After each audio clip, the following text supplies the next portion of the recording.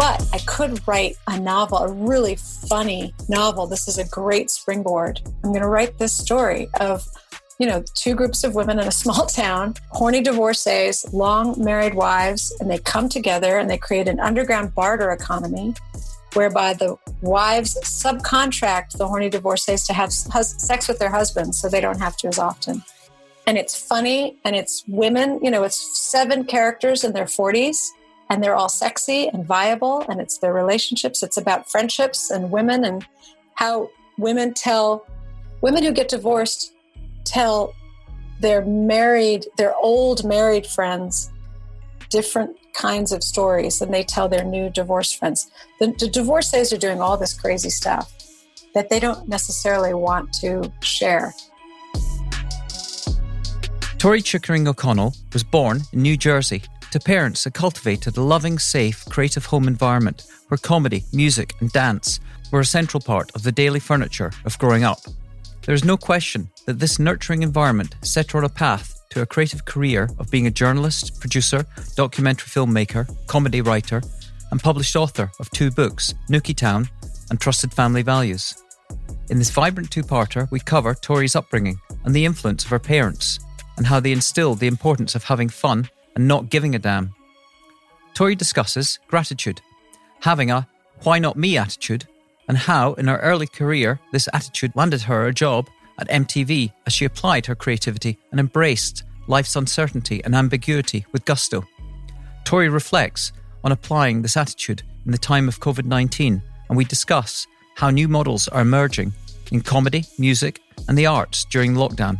We cover her extraordinary experience of making a documentary with some of today's most lauded comedians 20 years ago before they were famous. And we dive deep into how the serendipitous personal experience of becoming a divorcee in New Jersey led to the idea for her first novel, Nookie Town. She also covers the inspiration for her second book, Twisted Family Values, and reveals the idea for her third upcoming novel. I hope you enjoy the fun, frivolity, and freedom of not giving a damn with Tori Chickering O'Connell. You are obviously a fascinating sort of journey, but you finally, after all these other twists and turns in your creative artistic journey, became a novelist, writing your first book, Nookie Town, published by St. Martin's Press, and also followed by the book that's behind you, on your the 2 that are behind you, with Twisted Family Values. Here. Serendipity also, yeah, there it is. That's it. Serendipity also kicked in that event to getting that published with St. Martin's Press. Perhaps you could just tell us a little bit about Nookie Town, which I have to say, I've been listening to it on Audible and I'm on chapter 31, so I haven't reached the climactic ending yet. So I wanted to finish it before this interview, but couldn't quite get through it yesterday. So I'm looking forward to finishing it today. Is it making you laugh? Have you been giggling? Yes. I worked in television for 10 years, and then I happily left the working world to have a child. I was quite old. I was 35 when I had my son. It had taken a long time to have him. And so by the time I finally got pregnant, I was really stoked to be a stay-at-home mom, very excited about it. And I loved it. It was really, really fun. So I left the world of television after 10 years, beginning in MTV. And I had ended up freelancing at Comedy Central and Lifetime and PBS and all around. So I'm now a stay-at-home mom. And then 10 years or 7 years in, I realized this marriage is untenable. So I asked my husband to move out. And then after 10 years, we were legally divorced. So it was a legal 10-year marriage. And then you plunge into the depths when one thinks that you know how your life is going to unfold and it doesn't. And then you realize that you've made a series of terrible choices. It's devastating. So one of the byproducts was not being able to have a second child. I really wanted to have a sibling for my son and a second child for myself. And I tried and tried. For 3 years, I was on that infertility train, which is like a locomotive. And it's not pretty. And it didn't work. Nothing I tried worked. IVF, in vitro, Clomid, Chinese herbs, acupuncture. I mean, you name it. So we were on the road to adoption. And that's when I realized that my marriage was, I couldn't lie to the prospective parent that would be handing over their child to me and say, you're placing your child in a really happy, healthy home. Because the marriage was not happy or healthy. So I chose to end the marriage. And in doing so, I also chose to give up the dream of this second child because I thought it would be negligent to continue. Getting divorced is like a part-time job. There's a lot. It really is like a part-time job. It's a huge time suck, and it's an emotional and psychic suck. So by the time I got on my feet again, I felt so much time had passed that I couldn't pick up the adoption. I would in effect have 2 single children. Like the age span would be so vast at this point that this notion of siblings would no longer be in effect because there would be sort of 8 or 10 years between them. So I thought, well, shoot, all that creative nurturing that had gone into parenting, which I loved doing, and my child was at home. My child was at camp, and I wasn't parenting the siblings. So, and I had gone to teacher training, got a master's in teaching K through 6 elementary ed, and I was off for the summer. And so I had written screenplays, and I'd written personal essays, and I'd done interviews, and I'd had a newspaper column. The one thing, and I'd written songs, and the one thing I'd never tried was a novel. So I thought, I'll write a novel this summer. That's what I'll do while my son's at camp. And one of the conversations that I had over and over, it wasn't just one ladies' lunch, it was multiple ladies' lunches, was sitting down with a group of married women who've been married to the same person for a long time. And when you are now the new sole divorcee in a group of women who are still married to their original husbands, the conversation, the sort of the catch up is very much a formula. So we go around the circle. How is everybody doing? Well, my husband's got knee surgery. My son's in a lacrosse tournament. We're redoing the basement. My dog's at the vet. And then we get to me, and I would say, things are working out. I'm finding a new rhythm now that I'm fully divorced. My son's doing great. I'm doing great. I'm finding I'm just distractedly horny, and I don't know what to do with it. And I don't want to just be out there in the world because there are all these STDs and I don't even want a relationship. I definitely don't want to get remarried anytime soon. But it's just this almost chemical surge I'm having, and it's incredibly distracting. And everybody would laugh, and somebody would say, "You should have sex with my husband. That would be awesome.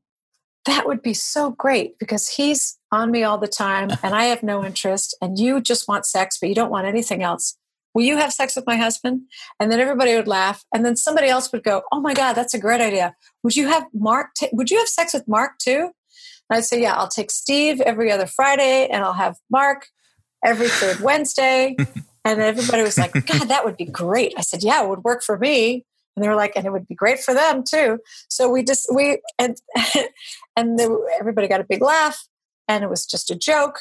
And of course, nobody acted on it. But what I noticed was that every time I said that phrase, that setup, stimulated that reaction. The same punchline, the same reaction. I would say, "I just wish I could just have sex." And someone would say, "Please have sex with my husband. It would be awesome." So when did this tweak and go, "Oh, this is the novel"? Because it happened so many times. It happened with white women, with Black women, with upper middle class, with church ladies. It happened with women in the suburbs, women in the city, all different groups of women had the same reaction. "Please have sex with my husband. That would be awesome."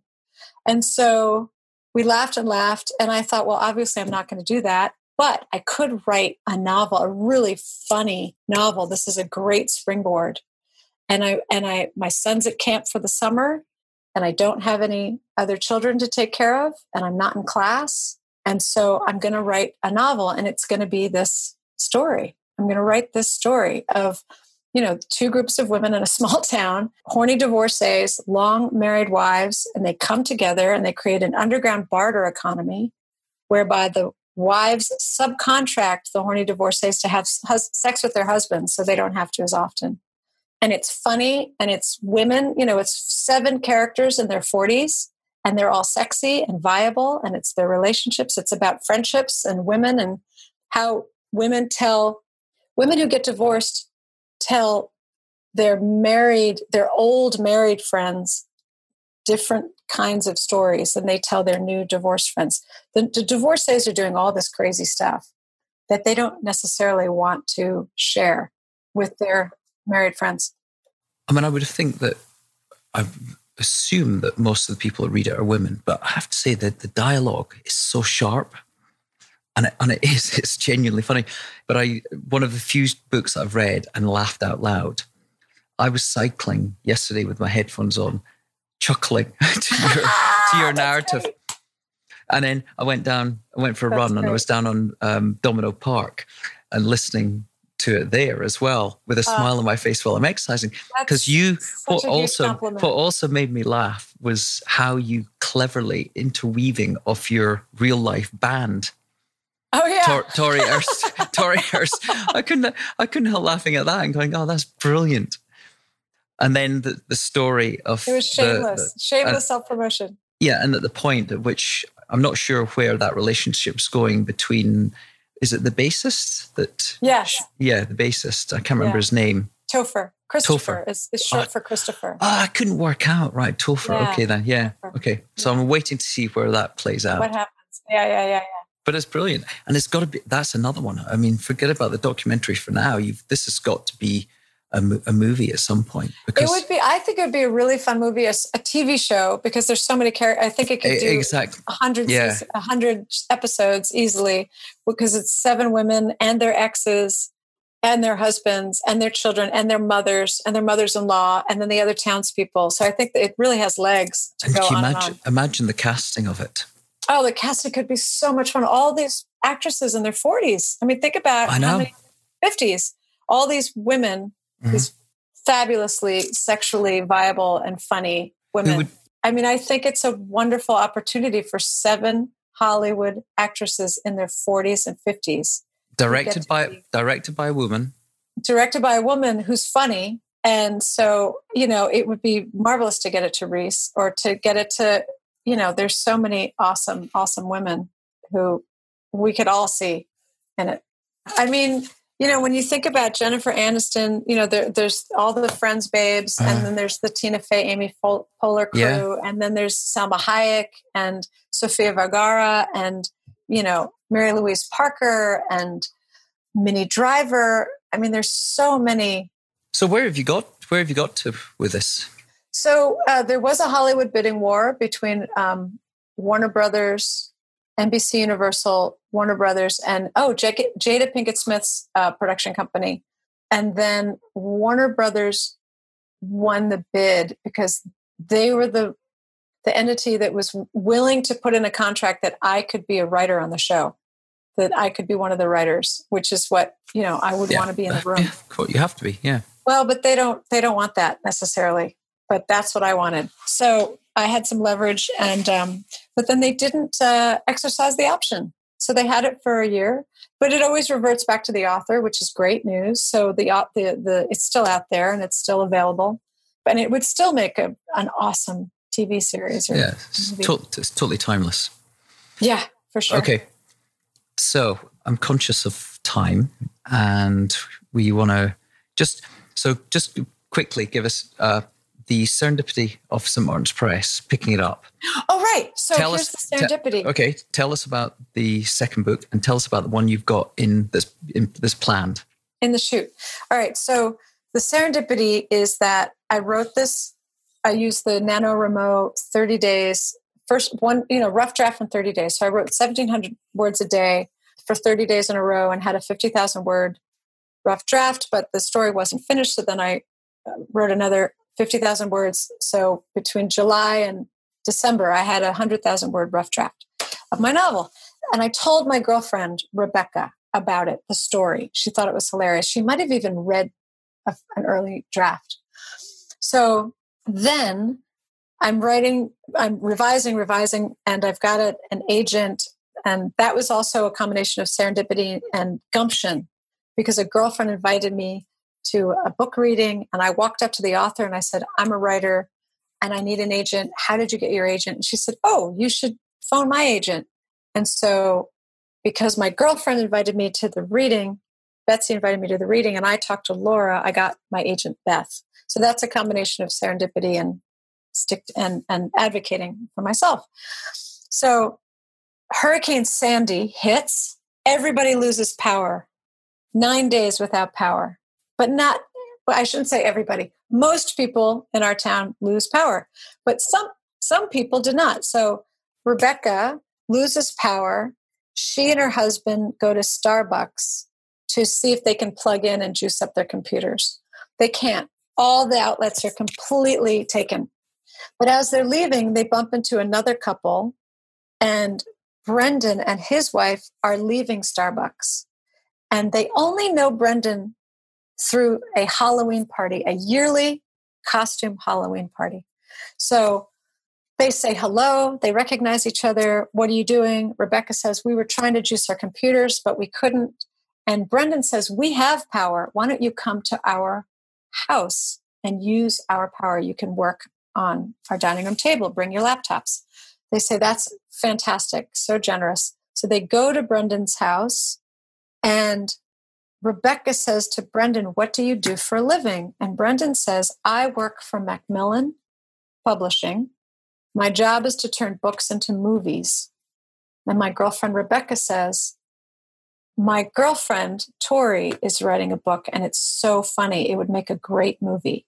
You should read her book. So because of Hurricane Sandy and losing power and needing juice, and Rebecca, the generosity of Rebecca to say to Brendan, I have a girlfriend who's writing a really funny book. He then reached out to me at the Halloween party, which was a couple weeks later. We were in costume, and he said, I heard about your book. Yeah, I was not a gorilla. I was a bumblebee, because the theme was come as a song. So I came as Flight of the Bumblebee. So I was dressed as a bumblebee. He was Superman. He was the R.E.M. song, Superman. And he said, Rebecca told me about your book. I'd love to read it. And I said, would you? And he said, yeah. I said, what do you do? And he said, I'm an agent. I work at a publishing house. I said, you do? So he read it, and that was the beginning. And then he pitched it to his girlfriend, his colleague, I should say, Eileen. And then she pitched it to her boss. And then they gave me a 2-book deal. Brilliant. Because of Hurricane Sandy. And then the second book, Twisted Family Values. So then the second book, Twisted Family Values, it was a 2-book deal. And they said, what else you got? And I said, well, I sort of love this world of taboo meets humor, racy, but funny and taboo. And I loved this. I wanted to write something a little bit different insofar as taking on more time. So Twisted Family Values is 50 years. It's 4 generations and 50 years. It starts in 1968. It's a family in the suburbs. And, they think they've got it all going on. They have an entitled sort of privilege in a small upper middle class community. And then we get to follow this family over the course of 4 generations, 50 years. We get to know the adult sisters, so Kat and Claire, and then they have children, and the children are first cousins. And so we get to know the relationship between 2 of the first cousins, Charlie and Busy and Shu, Charlie and Elizabeth. And they are very close. They're best friends. They're raised next door to each other as best friends. And so we follow this relationship from when Busy and Shu are in a crib basically the first scene, their toddlers taking a nap and their sisters. And then it ends when Busy and Two are 50 years old. And it's really the story about expectations, especially social expectations, and what people, the choices, again, sort of circling back to where we started, and the choices people make in life that are not organic to what is really best for them. Mm-hmm. And that's from, again, the older we are and the more we experience, one of the things that you'll notice in middle age is you'll see families imploding all around you. All these secrets bubble to the surface. Folks are not happy in their marriages. They married the right person for the wrong reason, the wrong person for the right reason. They took a career path that they should not have taken. There might be health issues. There are run-ins with the law. Then you've got mental and emotional breakdowns and challenges. Addiction, right? Addiction starts to bubble to the surface. So all these families that kind of try to hold it together, they can't, and they just can't any longer. So what I've really appreciated is watching the grace and tact and sometimes crassness with which families have dealt with very public implosions and how we forgive each other. So at the end of the day, it's about inappropriate romance. It's funny. And at the end of the day, it's about forgiveness. How do we forgive the people that we love for being imperfect and for making terrible choices? And how do we continue being a family, even when folks are taking the wrong path? So it's fun. I look forward to reading that one next. Yeah, it's great. So what's the next? The next one. The next one is I'm working on something called Wendy Wanderlust, and it's a historical romance set in 1988. And it's about two girlfriends who go backpacking in Europe for the summer in the late 80s, prior to cell phones, prior to the internet. And they stay in hostels and they get tangled up in swarthy European men and have inappropriate sex in public parks and a lot of laughs. And it's fun, and it's very musical. One of the characters, Wendy, she writes songs. She gets her backpack stolen very early on, but she keeps her ukulele, so she has to busk in order to make money to stay in the hostels and feed herself. But she's also trying to find Trish, who took off with this hot Belgian guy on the back of his motorbike. So she's got to find Trish and she's got to survive. And she writes these funny little songs. Flight of the Conchords? Yeah, of course. Yeah. The New Zealand. Her stuff is like that, which is a lot like my stuff. So, and then she meets a guy named Ian, and he's very attractive and he's sort of a cranky composer, but they fall in love. So it's a sweet, it's charming. It'll be funny. It'll be adventurous. And full of interesting musical references. A lot of musical references, and it'll just be sweet. It'll be sweet and fun. Nothing too challenging or upsetting. Yeah. So before we get to our quickfire questions, you started. Going back to what I said earlier about how your life has followed its course, that you've embraced the ambiguity, the uncertainty. You also defy conventions, as you said, not caring what people think, not giving a damn. You started a band at 45 that I mentioned that you said that appear in your first novel called Tori and the Monties. Great name. Is Monties anything to do with Monty Python by any chance? It's not. A friend, Monty Smith, was the original musician. Right. It was just he and I when we started. So we decided everybody else we bring into the band, we just call them Monty. Okay. So what drove you and made you suddenly say, I'm going to start a band at age 45? I was invited to perform a personal essay. So for many, many years, I've been asked, very flattering to be asked time and time again to read funny personal essays aloud for various audiences in various scenarios. And so I had been asked to participate in something called Funny Women, an evening of women reading funny essays. And everybody got, I think it was 6 minutes or 10 minutes.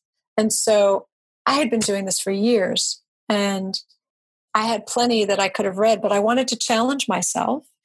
And so I said to the guy putting the evening together, could I do songs? Could I do 2 or 3 songs could I use my 10 minutes to write 3 original funny songs? Do that instead. He was like, sure. So I wrote 3 songs that I thought were funny. And then I had to put a call out. Who knows a musician? Does anybody know anyone? I need a guitar player or a piano player. And somebody recommended this guy, Monty, who's a gorgeous bluegrass picker with a great sense of humor, very dry, very funny. And so we met a couple times and I taught him my songs and he wrote up the chords and did a beautiful backing. And so we were in the show and I sang these 3 songs and people just hollered and laughed and clapped and hooted. And at the end of the night, I got enough positive feedback that I said to Monty, I could write more songs. I could write 100 more songs. Do you want to keep doing this? And he said, sure. So we formed a band and I brought in a piano player and an upright bass player and a drummer. And I just kept writing songs. And I would procrastinate working on my novel by writing songs. And then I would procrastinate writing the songs by working on my novel. So I was doing both. Okay. You just answered 2 questions in one there. Sounds good. All right. We're going to get quick fire questions. What principles do you stand by? Oh, right. I think the couple of biggest ones for me are have fun, obviously. Are you having fun? Accountability is huge for me. I've learned that later in life. To yourself? Everybody. I want people to be accountable for the choices they make and recognize that they got into that situation because of choices they made. So I'm trying to teach my son accountability.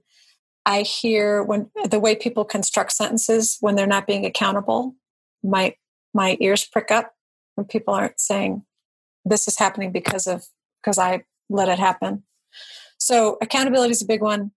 Having fun, risk, personal and social risk, like stop giving a damn. Just stop giving a damn. It's a choice to not give a damn. So I think that's definitely something I live by as well. Oh, and there's a great little phrase, what other people think about you is none of your business. I love that. It's a good one. That's really good. Okay, what hard choices have you had to make that might have been tough at the time if it turned out to be the right decision?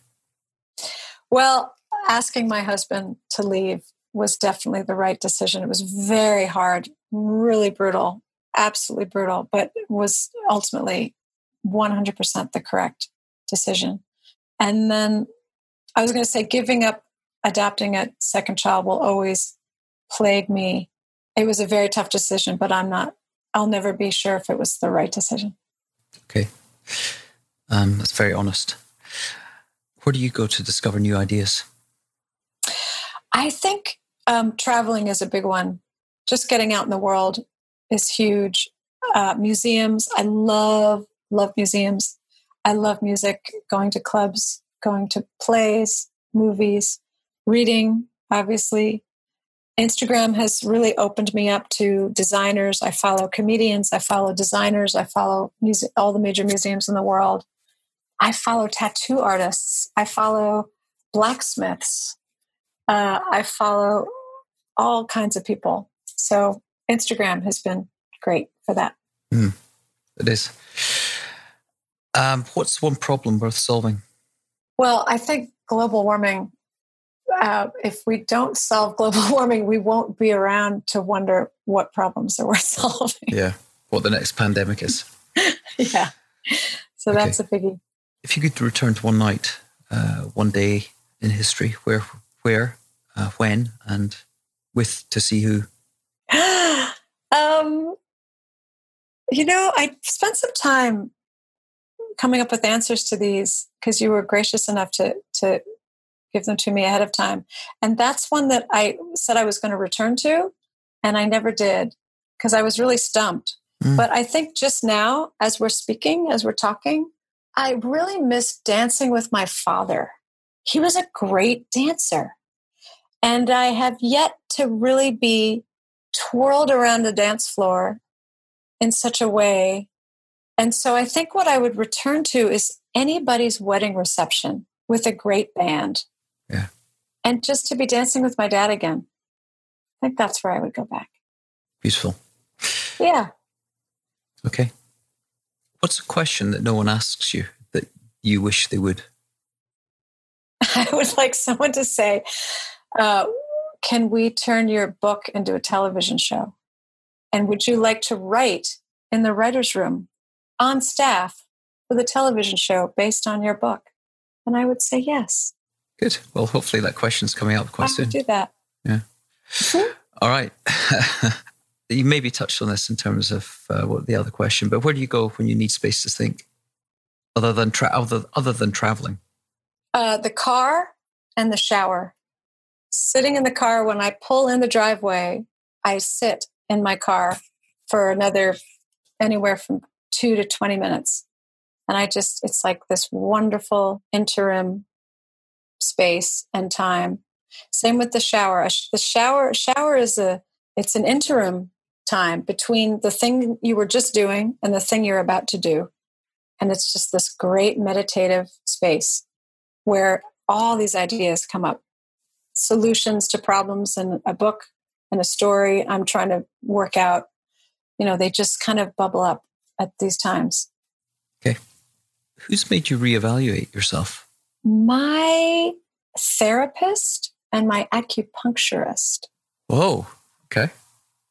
Yeah. The greatest nugget I've gotten from my therapist is I'll tell her a little story and I'll tell her what somebody said or did. And she'll say, that's information. And what she means by that is, that's information. What are you going to do with it? That person in your life just did something or said something. So what are you going to do with that information? And that's been really valuable insofar as reevaluating relationships and my responses and to situations that unfold. So I think of that now. I say, that's information. What am I going to do? Again, accountability. Like, what am I going to do with that information? That person just did or said that thing. Now the onus is on me. I am accountable for how I respond. What do I do with that information? So I thought that was great. And the other one, my acupuncturist, is marvelous. And he says, everyone's a teacher. Everyone's a teacher. Everyone can teach you something. The onus is on us to figure out what we can learn. What can we learn? What can be learned? And then the other one is every moment is perfect, which is a really tricky one. Yeah. For these times. True. Really tricky. Some great wisdom there. Yeah. The impossible question. What would your advice be to someone who's about to graduate, go to study, that might have a dream, a goal, a grand ambition, but it's been told, forget it. It's impossible. I think I'd just go back to this, what we talked about in the beginning, which is just go for it. Try it. You can always go home. You can always go home. You can always start over. There are more jobs. There are more boyfriends. There are more places to live. There are more apartments. Just give it a shot. Give it a go. Go for it. Try it. Risk it. Risk it all. Try it. And the worst thing, the absolute worst thing that can happen is that if you fail, and then you just have to start over. It's not that big a deal. All part of the journey. Yeah. What's your go-to karaoke song? Now, maybe we've got the Tori Erswell. Yeah. I have Roxanne, which is right in I'm sort of an alto. So that's, I can get all the notes in Roxanne. And I love the crescendo at the end. And I love jumping up and down and whipping my hair around. And then the other one is You Shook Me. Is a good one. Who's You Shook Me All Night Long. Oh, a Rainbow. Was it Rainbow or No, is it AC/DC? Who sings? Who's that song? AC/DC. Yeah, AC/DC. Okay, right. Thank you, Bettina. Yeah. Thanks, Bettina. Right. So those are both great sing-along. Like, I love getting the whole room singing at the top of their lungs. So both Roxanne and You Shook Me, everybody knows all the words to those. So that's really fun. What is the best recent Netflix or Amazon, Apple series that you've seen? Do you know I just finished Sex Education, which I loved. Have you seen it, Bettina? I have seen 2 episodes. It's cute. It's very cute. Great. It's smart. It's well written. It's beautifully cast. It's beautifully acted. It's incredibly... The main actress, she's phenomenal, right? It plays the mother, yeah. They're all really good. And it's really smart, and it's very daring. In the same way Fleabag was daring. Like, this show is, I think, really daring.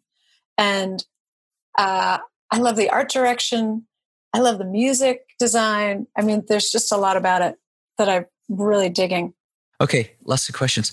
What book would you like us to offer 3 listeners that submit the best comments in the comment section, other, obviously, than your own? Other than my own? Oh, gosh. I was going to say my own. What book other than my own? Shoot. I hadn't thought of this. I hadn't thought this out because I was just going to say my own. Okay, we'll do that then. Okay, last question. Who should we interview next? Oh, so I wanted to ask you about this. I have so many good ideas. For you. And only you would know what kind of person would fit. But, you were asking earlier about where do you go to discover new ideas? And one of the things I left out was listening to people's stories. Mm-hmm. I love listening to people's stories. One of the things I know you talk about a lot is curiosity and where that comes from.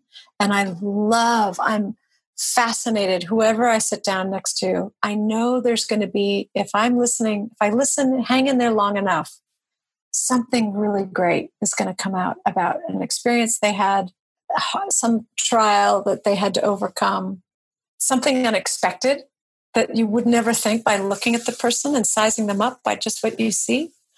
So the folks that came to mind, a girlfriend of mine named Wendy Shanker, who's a writer. She writes for awards shows.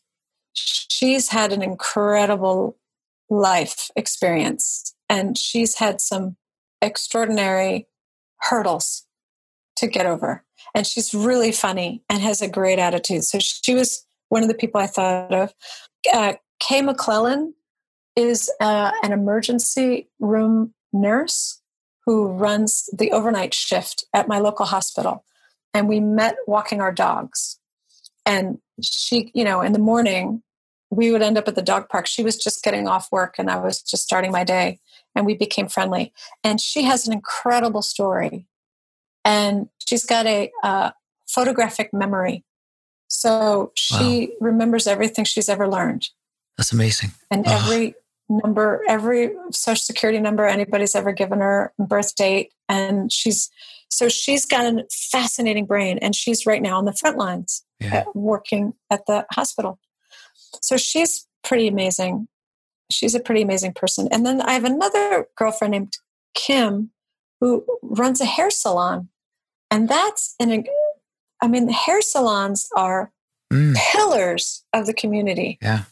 The woman that owns and operates a hair salon, she is everything to all people. I mean, she is confidence. She's an ear. She's a listener. She's bolstering confidence. She's keeping confidences. So, and she's a really smart, really interesting, funny woman. And then I have a writer friend, and I have a gentleman friend named Moss Friedman, who's an artist, and he's makes the most incredible paintings, and he's really wacky. So I don't know what kind of person you're looking for. Well, Bettina usually follows up, and we'll follow up, and then we'll agree, make introductions by email, and then we take it from there. Okay. But it's usually it's always we end up with the people we end up with, and it's serendipitous, so we don't question it. Yes. So you just trust in the process. I hope I gave you some good stuff to work with. Great stuff, yeah. And we finish off with acknowledging you and thanking you. So there's a lot here. We just really have to thank you and acknowledge you for your humor, obviously, embracing and living a life of fun.